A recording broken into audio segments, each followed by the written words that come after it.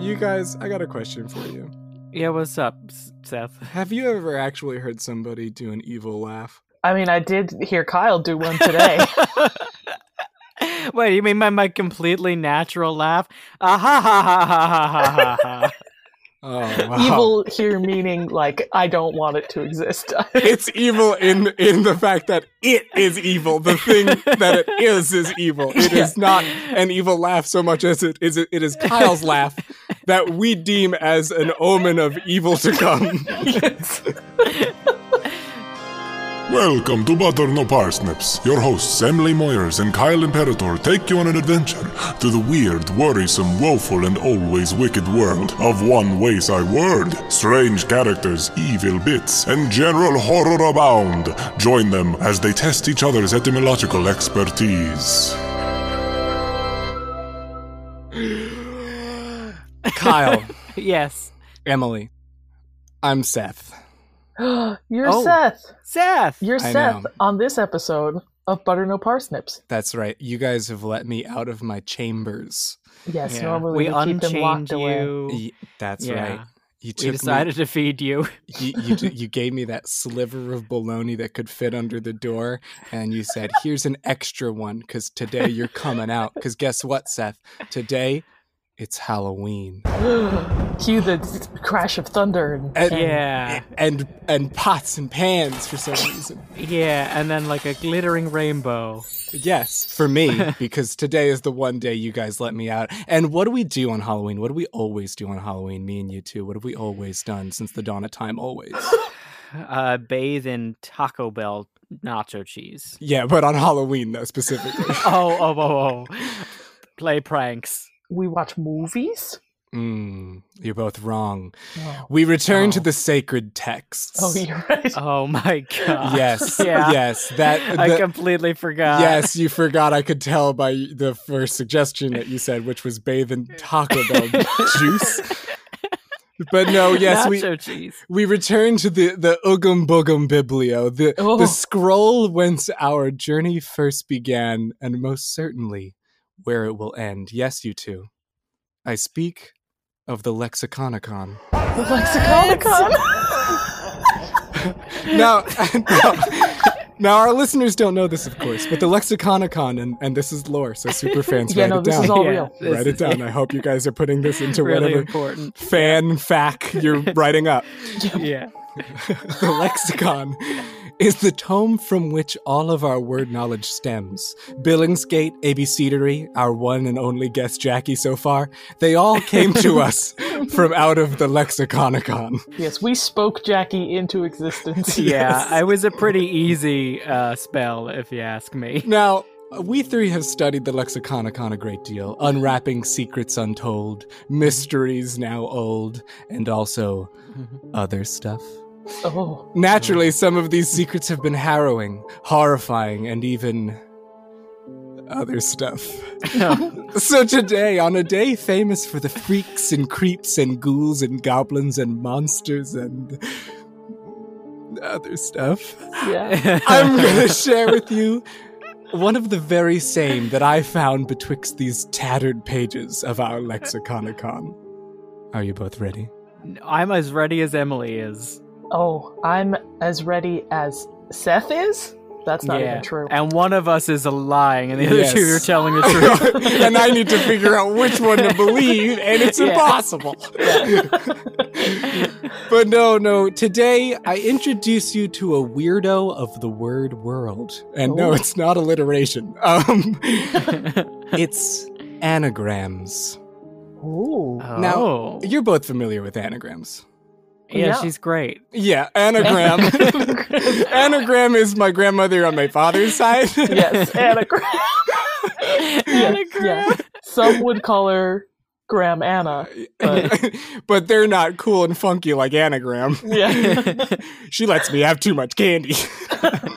So, Wikipedia defines an anagram as a word or phrase formed by rearranging the letters of a different word or phrase, typically using all the original letters exactly once. So, for example, Kyle Imperator can be anagrammatized, the actual word for that, to Wow.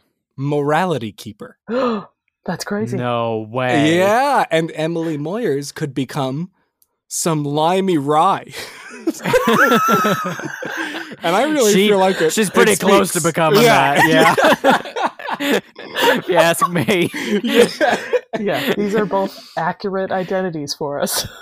But our anagrams have a sort of pervasiveness to them where everybody knows one or has experienced one, sort of like ghosts or STDs. So do either of you have a favorite anagram, or at least like a famous one you're familiar with? I've forgotten every anagram. Yeah, I'm trying to think of literally any anagram. But like you guys know them, right? Like I feel like anagrams I feel like I've encountered them on like a lot of novelty websites when I was younger. Like they were all like satirical ones. Yeah, I don't know if I can think of any like famous anagrams. Oh, I know one. What is it? I am Tom Riddle. I am Tom Vladimir Riddle. You got yes. Yeah, I didn't want to invoke J.K. Rowling, but absolutely. Tom Marvolo Riddle. Marvolo. It rearranges to become I am Lord Voldemort. That's it. Yeah. And the ones that I was talking about earlier, they're like New York Times can be rearranged to become Monkey's Right. There's like political ones too that are like George Bush becoming He Bugs Gore. My favorite political one is Ronald Wilson Reagan, which becomes Insane Anglo Warlord, which is just like someone worked on that, you know? I did. Did Glenn Beck come up with that? Has he used that on his show? Because if not, we got to give him a ring. Yeah, and he used it positively too. He was like, Insane Anglo Warlord, as in our new Christ Savior. Oh God! But Kyle, you referred earlier to J.K. Rowling's use of anagrams. Writers use anagrams as a way of nudging audiences toward what they're getting at in their stories, or as a clue to the context of either the character or the story or whatever they're anagrammatizing. So some famous anagrams include, more in YA literature, Dan Handler, the author of A Series of Unfortunate Events. That's right. Oh, I loves forgot. anagrams. Oh Uses my them God, yes, he does. so frequently. Notably for Count Olaf, which can be anagrammatized to a pseudonym he uses in the books, Al Funcoot. That's right. But there's like so many others. So he just loves that sort of thing. And we just love him. We just love him. Dan Handler, just love him. Oh my God. love that guy. Another writer, satirist Jonathan Swift, also uses anagrams in Gulliver's Travels when Gulliver visits Tribnia, aka Langdon, both of which, respectively, are anagrams of Britain and England. Oh, that's fun. I don't know. Have you guys ever read it? I've never read it. I've never actually read it. No. Yeah, me either. Yeah, I know that he travels. His name is Gulliver. His name is Gulliver, yeah. Yeah, the Lilliputians. Yeah, the Lilliputians. That's literally the only thing I know. That's it. This next one I didn't know, but Emily, you might have, and Kyle, you might have. But Hamlet is an anagram. Hamlet, the name? Yes, and this is hilarious to me. So Hamlet is an anagram for Amleth, who was a Danish prince and the direct inspiration for the tragedy, which has the full title of Hamlet, Prince of Denmark. And this is funny to me because it's like if I wrote a story panning Kyle and called it Kelly with one L, the guy Seth knows. And was like, I hope he doesn't catch on. I hope he doesn't get this one. Well, I don't think Shakespeare was trying to disguise that his play was about a long dead Prince of Denmark. Emily, my assumption is exactly that, which is that he didn't care that anybody knew, but it was a legal thing, like how they do at the end of Law and Order, where it's like clearly about a high-profile sex crime. Yeah, but then they're like, this actually, it doesn't, totally just coincidence. Yeah. It was Jekyll Maxon in the show. How could that be anybody in real life? Yeah, absolutely. And then, because I think at the end of Hamlet, the last line is executive producer Dick Wolf. Yeah, yeah, I think I remember that. Yeah. So just your guesses. How old would you say the tradition of anagramming is? Ooh. We know it's got to be older than Shakespeare. Yeah, I'm thinking 1000 BC. 1000 BC. I'm thinking 1000 CE. My translations may be shaky because the divination I practiced from the Lexiconicon, which is definitely not just the internet, didn't yield me a sure answer. But anagrams are said to date back to at least the ancient Greeks, and more specifically, the 3rd century BCE Greek poet Lycophron. Are either of you familiar with him? No. Lycophron? Yeah, Lycophron. So he's not a Phron. He's almost a Phron. He's Lycophron. He's Lycophron. It sounds like one of those new polyester type materials that they make jumpsuits out of. Yes, absolutely. It sounds like a bulletproof vest. Yeah. So, Lycophron was a Greek tragic poet, grammarian, sophist, and fun thing here, a commentator on comedy. He was entrusted by Ptolemy the Great to organize the comedies in the Library of Alexandria. The Library of Alexandria had a comedy section? It Wasn't did, it just thanks to filled with Lycophron. scrolls? That's crazy. That is insane. It was like Aristotle's super silly school jokes. It was like Mad Libs. Isn't that just the most tragic thing? All the comedy we lost when the Library of Alexandria burned. It's a shame. George Carlin's original stuff is there. Some lost Seinfeld episodes. We could be leaps and bounds in comedy right now if we hadn't lost all that. We really set us back. Lycophron, though, isn't the original founder of anagrams as a concept, but he's potentially regarded as the earliest record. Now, I say potentially because the record of him is made in the 12th century by a man named John Tzetzes, and here's the problem with that. John Tzetzes is described as such, quote, vain, seems to have resented any attempt at rivalry, and violently attacked his fellow grammarians. Owing to a lack of written material, he was obliged to trust his memory. Therefore, caution has to be exercised in reading his work. Which I believe is just a quote from my 11th grade parent-teacher conference. I was going to say, it sounds like something that's on his permanent record. He was a respected record keeper of Greek history. Was he? Because that was not a respectful description of him. It was not, but he actually was. He is he was a record keeper for a lot of Greek history. Maybe that quote you read, Seth, was just written by his enemy. Yeah. Oh, that's true. That's true. Maybe it was a fellow grammarian he attacked. But let's go deeper into the world of esoterica. We know our friend Kyle, for some reason, can't seem to stay away from. Yeah. Anagrams are the central focus of something called temera. Now, to really get into this would mean risking 45 minutes of me rambling on about Jewish esoteric philosophy. And we just can't have another Lagamaki incident. We can't do it. So what I'm going to do shots fired. I think if we mention Agrippa one more time, he's going to appear before us. He's going to Agrippa me by the throat and take me to hell.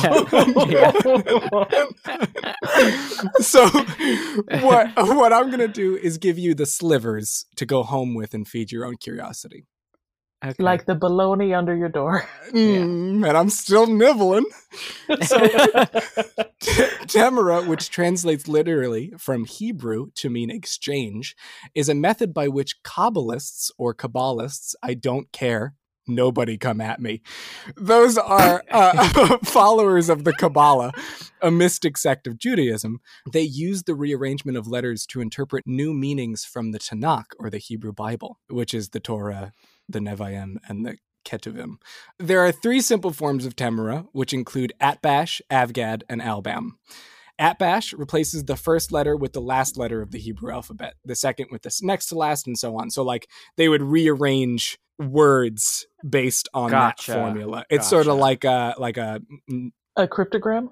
Cryptogram. And then there's Avgad, which replaces each letter with the preceding letter. So in English, it would be like A becomes B, B becomes C. Oh, sure. And then there's Albam, which replaces the first letter of the alphabet with the 12th letter of the alphabet, the second with the 13th, and so on, because there are 22 letters in the Hebrew alphabet. I thought Albam was just America's least popular state. Oh man, Kyle, wow. we have just a lost huge, all our followers. Most popular state. I don't know. I'm from New York. What do you want from me? No, one thing you might have recognized is that those aren't necessarily anagrams because you're not necessarily rearranging letters to get there. You're replacing Right, you're letters. changing them to new letters. But anagrams were taken up by Kabbalists to be a form of Temura. So like Atbash, Avgad, and Albam are forms of Temura, and so are anagrams. Another important note on this, though, is that Hebrew is an abjad, which is not a Bostonian mispronunciation of Goldfinger's henchman Adjab, but that was just a joke for my Bostonian James Bond fans out there. Abjad is the word for a consonantary alphabet comprised solely of consonants where vowels are left to interpretation. So most Semitic languages are abjads. The reason I bring this up is because doing this practice with an anglicized Torah or an anglicized Hebrew Bible wouldn't be effective. All of this to say, anagrammatizing the Hebrew Bible in English would, in the opinion of Kabbalists, likely result in nonsense, and is definitely way different from what they're doing, definitely. It's definitely not just a lot of old bearded men playing around with words. I mean, ooh, ancient meanings.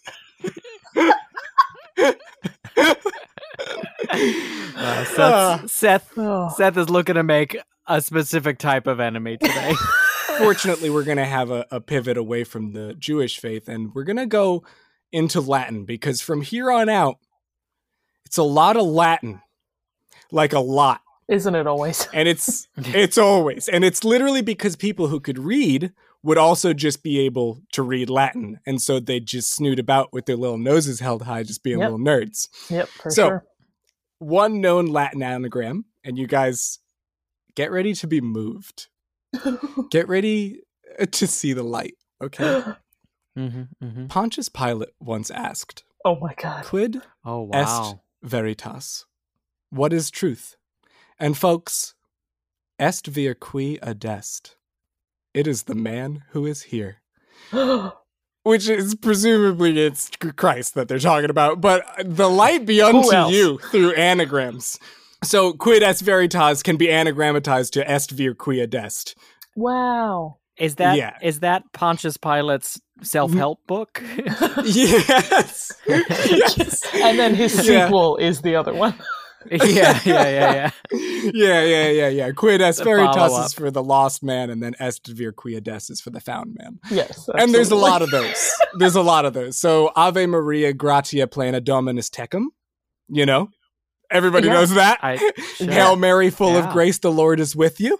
Yeah. Well, you could just shift it around and make Virgo Serena Pia Munda et Immaculata, which means serene virgin, pious, clean, and spotless, which I'm not going to lie to you is so icky to me. Absolutely.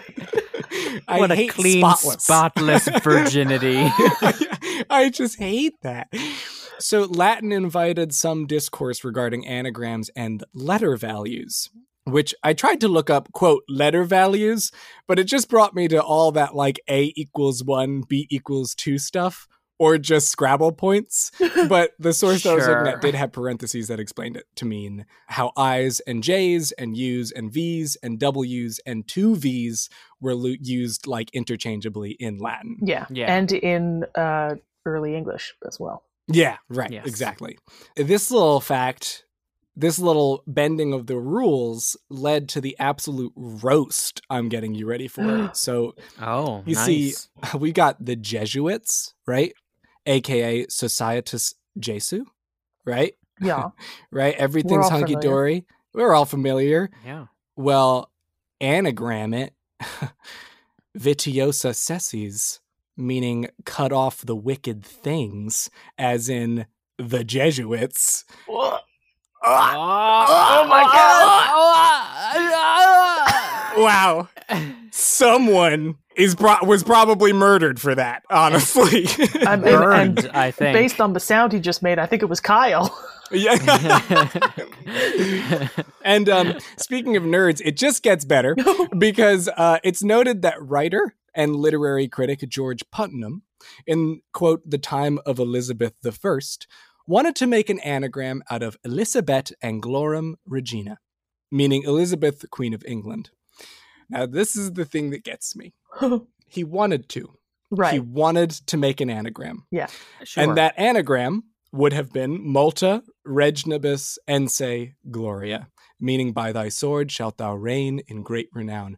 But then he goes and he qualifies it by saying, of the respelling of Elizabeth to Elizabeth, that the H is, quote, a note of aspiration only and no letter, end quote. And that Z in Greek or Hebrew is just a double S, which is just like... So he just let I don't know himself if have either two of those S's? things are true. It's just okay. Just do whatever you want. You're the one Yeah. who's playing around with words. Yeah, this is for fun for you. It's 1588. I have syphilis and they're treating me with mercury. Do whatever you want. Oh God, I wish I had it. I am in so much pain. You know, you and I aren't so different. I don't think that's true. I can see that my skin is falling off. Yeah, and I have a Z here that I don't know what to do with. It's real tough. You and me, we're two peas in a pod. I mean, can't you just make them two S's and find me some morphine? I can do the S part. It's gonna be tough to do the rest. There is so much history to anagrams, but it's not like different. And like by that I mean it's not like, whoa, that? Huh. It's just the same thing over and over, where it's like some haughty author who hated the queen was like, ha! Take that, wordplay. That'll get him. But I wanted more from this episode, and I didn't want to just go down a list of anagrams, which are like half funny, so I wanted to give you something to talk about. So here are some insane things involving anagrams. Ooh.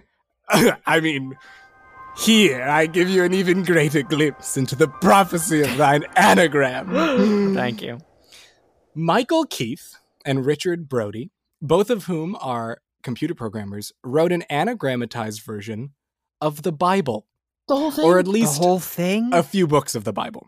Now, personally, I was super confused by this because it's sort of difficult to figure out how they'd have approached that because it's a whole, I mean, if you just have all the letters, you could just make whatever you want, you know? But fortunately, his process is explained by him in an article he wrote in 2000 for a journal titled Wordways in volume 33, issue 3. What he did was he went through it by verse.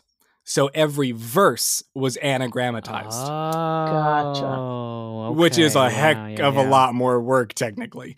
Yeah. They did do the manual labor of making the anagrams themselves, but they used their programming skills to account for the more menial tasks of confirming perfect anagrams, keeping track of unused letters, and even keeping track of letter use frequency. So not just in their work, like how many times they're using a letter in an anagram, but also how often that letter is used in the English language.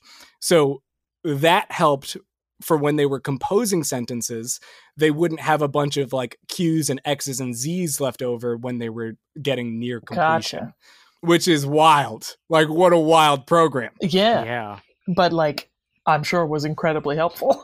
The same process applied to vowel usage. So the program would warn them if, as they were anagramming, they went above or below a certain metric of vowels and needed to like rework what they had so far. And then they had the program make words out of all the unused letters they had toward the end of the process. So then they just had like fridge magnets of words to put together. Yes, literally, yes.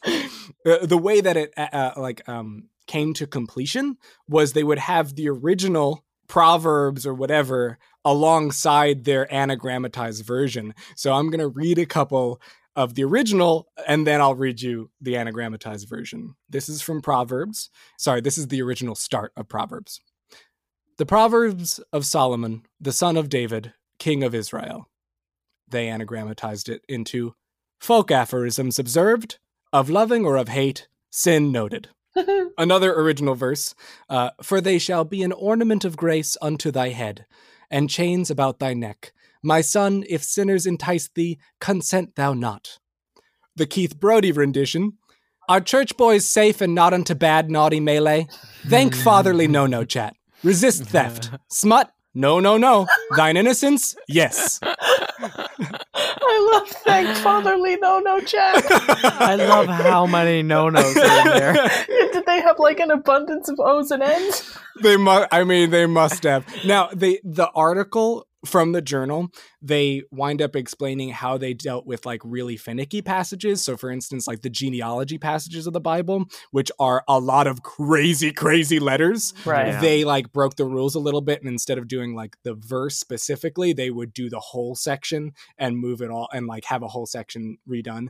They actually, and I don't know why I didn't include it, but they actually reworked one of those passages into a limerick form. That's fun. They had other programs that they were testing out, and so they would take that same sort of idea where they would take a passage and anagrammatize it, but the output module would be a Shakespearean iambic pentameter like sonnet or soliloquy. Oh, I love that. Amazing.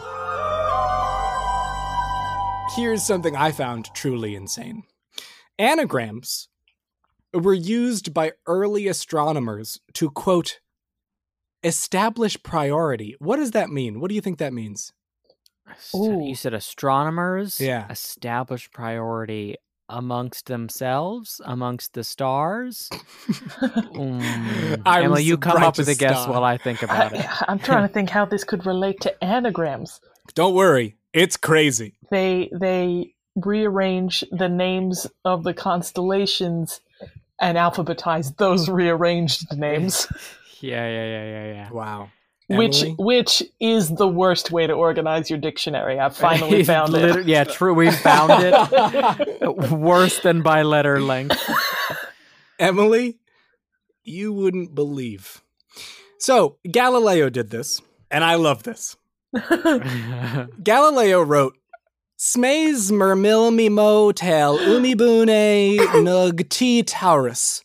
And it's not meant to be read aloud. It is nonsense. But what it anagrammatizes to is altissimum planetum tergeminum observavi. Latin for I have observed the most distant planet to have a triple form, referring to the rings of Saturn. So he took all the letters of the Latin for his discovery, right, mixed them up, and knew that he would be the only one that would be able to unmix them and claim the discovery for himself.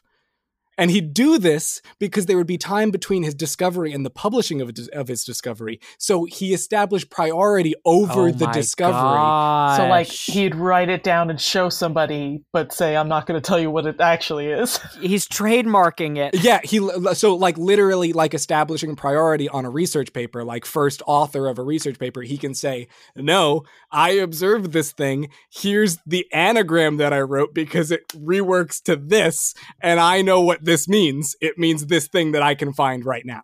It's crazy to think that if someone tried that nowadays, the person would laugh them out of the room. Legally speaking, absolutely. It would just be like, all right, well, he's obviously a kook, Your Honor, so this is mine. Did it work, though, for Galileo? Oh, get ready, no. Because it gets better. Oh, no. When he announced the discovery that Venus has phases like the moon, he announced it as such. Haec immatura a me iam frustra lencter oi. Meaning, these immature ones have already been read in vain by me. Oi. And that's not the interjection, that's just him running out of words to make. Right. So, when he rearranged it, it became Cynthiae figura emulator mater amorum, or the mother of loves, i.e. Venus, imitates the figures of Cynthia, i.e. the moon. Yeah. So it did. Like, he was able to use this as basically like, I know what these words mean. I'm the only one who knows what these mean. And I can point you to exactly what they're referring to. Now, why is that better? Why is that specific instance better? Other than the fact that it's not just gobbledygook that time. Kepler, Johannes Kepler, attempted to decode it and did so, except he got two different Latin phrases. Oh my God. Yeah, get ready. One referred to the moons of Mars, and the other referred to the red spot on Jupiter. The thing is, neither were discovered until after both of them died. Oh my God. What? So he reworked them to refer to the red spot and to the moons of Mars. And he was like, haha, I figured it out. And Galileo was like, nope, not it. And he was like, curses. And then they just both died in vain. What? So, like, he decoded the Latin to say, like, a red spot on Jupiter, but, like, not knowing that there was a red spot on Jupiter? Yes. What? Yes. That Did they is go insane. check? I mean, what a guess. Obviously not, because they weren't discovered until years later. Oh my god. So later, Christian Huygens discovered more properly what the rings of Saturn looked like and followed Galileo's example in publishing the discovery as an anagram. Insane, though, because his anagram was just all the letters of the Latin annulo singular tenui plan nusquam coherente ad eclipticum inclinato. All of those letters in alphabetical order. I knew you were going to say that. I too. knew you were going to say that. Oh my god. For some reason, though, that makes me feel like it's 17 times more impossible to decode, even though it's the same kind of work. Absolutely. I mean, that's just not an anagram. He's just organizing things. And just a little bit more on this, because we need to remind our listeners at home that it is Halloween, and that the beasts within the Lexiconicon know no bounds. Yes, they must be sated. The Loch Ness Monster was given the scientific name... He was making anagrams too? First of all, she. Oh, that's so true. Wow. Screw you, Kyle. She can go with it whatever pronouns she wants. Wow. God damn it. Now Screw Kyle's me. right. Screw you, Emily. The Loch Ness Monster was given the scientific name Nectaris rhomboteryx by one British naturalist, Sir Peter Scott. It was later pointed out by newspapers, because these are the people who dabble in these things, For sure. that Nectaris rhomboteryx can be anagrammatized into Monster Hoax by Sir Peter S. And as is the might of the cryptozoological community, Robert Rhines, a man who has a crazy life of his own, and reportedly took 2 underwater photos of the beasts beneath Ness, Ooh. arranged the same scientific name to be, yes, both pics are monsters. Are. Which, as I say it, it is just as dumb as it sounds. So bad. And he probably threw that out down on a table with a bunch of wary eyes, they looking over their eyeglasses, and he's like, the proof is in the pudding. I'll take my $1 million now. Oh my god! Forget the photos, this proves it! Someone faints. And there we have it. Wow. That's anagrams. And once more, have we visited the tome of timeless tumult, that choir of queer quandaries, hoping that it will grant us another year of weird word wisdom. Will it? What saith the Lexiconicon? Kyle, shake the Lexiconicon. What does it say? Shake it. Ask again later. I'm shaking it. Not looking good. Signs point to yes. Well, you guys want to play a game, ease the stress of having to do this show without a magical grimoire? Oh, yeah. Oh, wait. I liked the grimoire.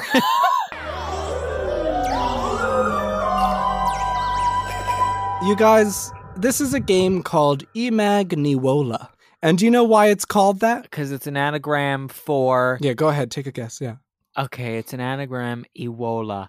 Imag Niwola. Niwola. Good job. No idea. It's called that because it's Halloween game backwards. Hey. Oh. You see, there's a special kind of anagram called an anonym or an anadrome, which are words or names derived from spelling another word backwards. An example of this, not to bring her up again, but there's an example in Harry Potter, the Mirror of Erised. Yes, which is desire. Oh, yeah. Erised is desire backwards. And then there's a whole phrase on it that is a phrase backwards. Yes, and in this way, you're seeing how the reversal is a reference to being a mirror because it's backwards, but also clues you as to the nature of the mirror, which showed you your heart's desire. Yeah. And that makes sense? Is this whole thing about showing us our heart's desire? Because What? No. What? No. Oh, I don't. okay. None of us. Come on, man. Kyle hasn't been listening to this whole episode. We're already on thin ice with the Lexiconicon. But there are actually a lot of examples of this. So what I'm going to do is give you an anadrome. You'll reverse it, and then given what you've decoded, I'll give you a hint as to the type of thing it is, and you'll finally guess what that thing is. Yes. Yeah. I Gotcha. got it. I think I understand. Okay. Your first word is emirp. Prime. Yes. So it's prime backwards. What do you think an emirp is? I think it's like Amazon Prime Day, but things cost more. I'll give you the hint. It is a term. I mean, I'm trying to think if it's something that's like relates to prime numbers. Is it a negative prime number? That's not even possible. Think about what you have to do to the word prime to get an emirp. You're reversing it. So You got it. An emirp is a prime number that results in a different prime number when its digits are reversed. Fun! Yeah. There is a lot of real mathematical theory that goes into what an emirp is. There is a sequence unto itself. There are twin emirps, which I tried to understand in my brain, but I don't get it because the sequence for twin emirps goes from 71 to 1031. Like that's the first two in that sequence. What? But yes, so you got it. You got it, Emily. I mean, I don't know if I did, but thank you. I would say you do. A lot of mathematical and scientific terms play around with this function of anadromes. There's something called an irna, a darif, and a mo. A mo you've probably heard of before, but Isn't that the hardness scale? that's a Mohs. That's a Mohs scale. Mohs No, scale? a Moses. Mohs. Welcome to Mose. That's what a Moses. I love how much we love Mexican American food. But all of these are terms for electricity. So a Henry, a farad, and an ohm, they have reciprocal properties to those units. Wild. Yeah, this is wild. Your next one, I'm going to put parentheses around. So parentheses 20461 and parentheses diaretsa. So you don't need the parentheses. Don't solve the parentheses. Oh, okay. So what? Say the word again, because I was solely focusing on those numbers. That's crazy, because parentheses are specifically unfocused words. It's asteroid. It's asteroid. It is asteroid, and that is the name of an asteroid with a retrograde orbit. Fun. Wow. So they call it 20461 Diaretsa because it goes the opposite way as most orbits do. That I feel like that's not fair to any other asteroid that has a retrograde orbit. Well, it's 20461, so you imagine there's others. Oh. Yeah, I didn't know asteroids could have retrograde orbits. It's definitely insane, right? It is described I don't 100% as... understand retrograde orbits. Me neither. It is described as a highly eccentric, unusual object. Yeah. I've been described as that one before. Yeah. But it's what gets you invited to parties. Like the Yeah, it dinner really for schmucks does. we're hosting. Your next word is elgoog. Elgoog. El Goog. I think that's straightforward. I think that's what they call Google in Spain. Well, it is definitely Google backwards. We've got to use El Goog. Emily, you got it. It is Google backwards. elgoog was a website that literally mirrored Google's interface. So everything was backwards. I can't remember exactly when it stopped. I think 2015 it might have stopped, but Google basically was like, you can't do this anymore. And so they purchased a new domain name, and what they do now is actually have an archive of all of the Google gimmicks on that website. That's fun. That reminds me of like the olden days on the internet. You know, It's so, oh yeah. I mean, elgoog, I think it was around since 2000, which is just prime internet days where it's just like, we're just going to screw stuff up. Yeah. Yeah. We really got nothing else to do on here. Yes. So what happens if we search El Goog? What comes up? A lot of technology companies and technology things also use the anadrome formula. NIMDA is the name of a computer worm because it functions like an admin. It has admin-like powers. Oh. And that's I fun. really like this one. You've probably seen it before. Have you ever seen XVid? No, Kyle. No. It's a type of I'm sorry. it's a type of video codec, and their name is just the name of their competitor spelled backwards, which is So DIVX. funny. This next one is a lot of fun. Simordinalap. The big breath you took in was necessary. Simordinalap. Pal. Valid. Is it Drums? palindromes? It Oh, is palindrome? palindromes. Wow. And Simordinalap is an actual word, and it describes words that instead of when you turn them around, you get the same word, you get a different word. So this When you is turn them something around, like the bed word, and Deb.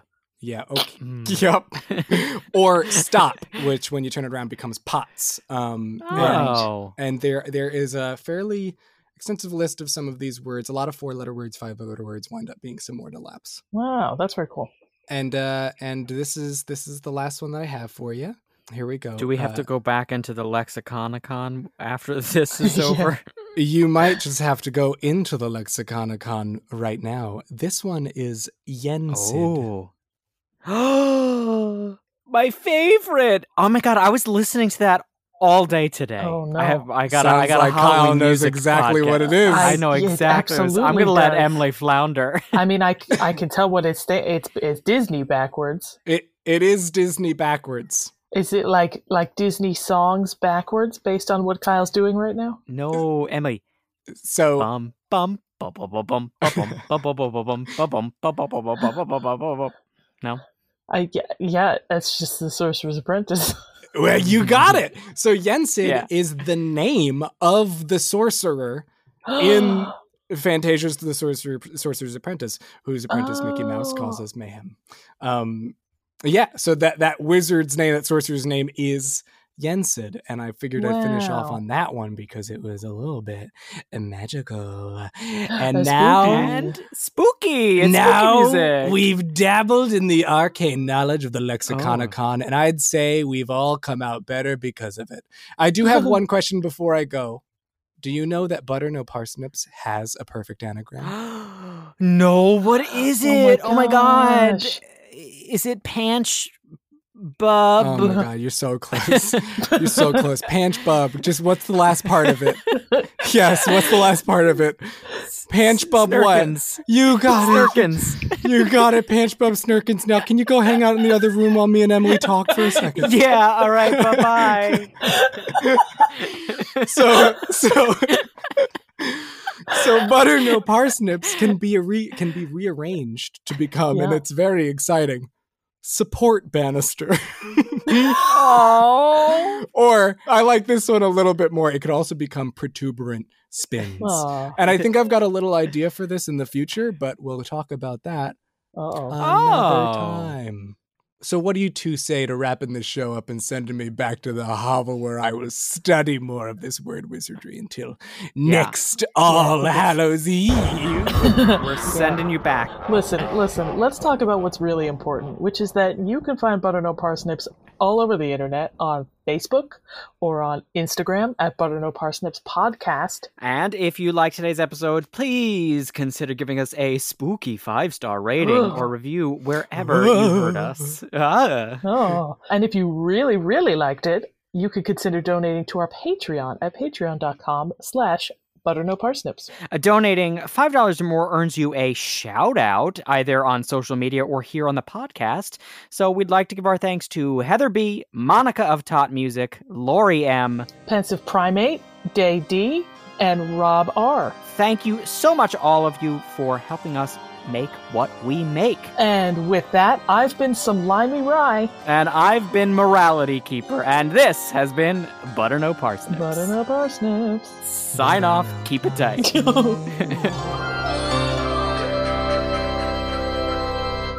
Thank you for listening to Butter No Parsnips. Butter No Parsnips is produced by Seth Glicksman, Emily Moyers, and Kyle Imperator. The theme music and additional music is by Kyle Imperator. If you liked listening to this episode, subscribe and give us a good rating and or positive review wherever you heard it. If you really liked listening, consider donating to our Patreon at patreon.com/butternoparsnips. There you can get bonus content you can't get anywhere else, like the monthly Patreon exclusive podcast Buttered Parsnips. Your support means the world to us and encourages us to keep making more. Thanks in advance, and we'll be back next week.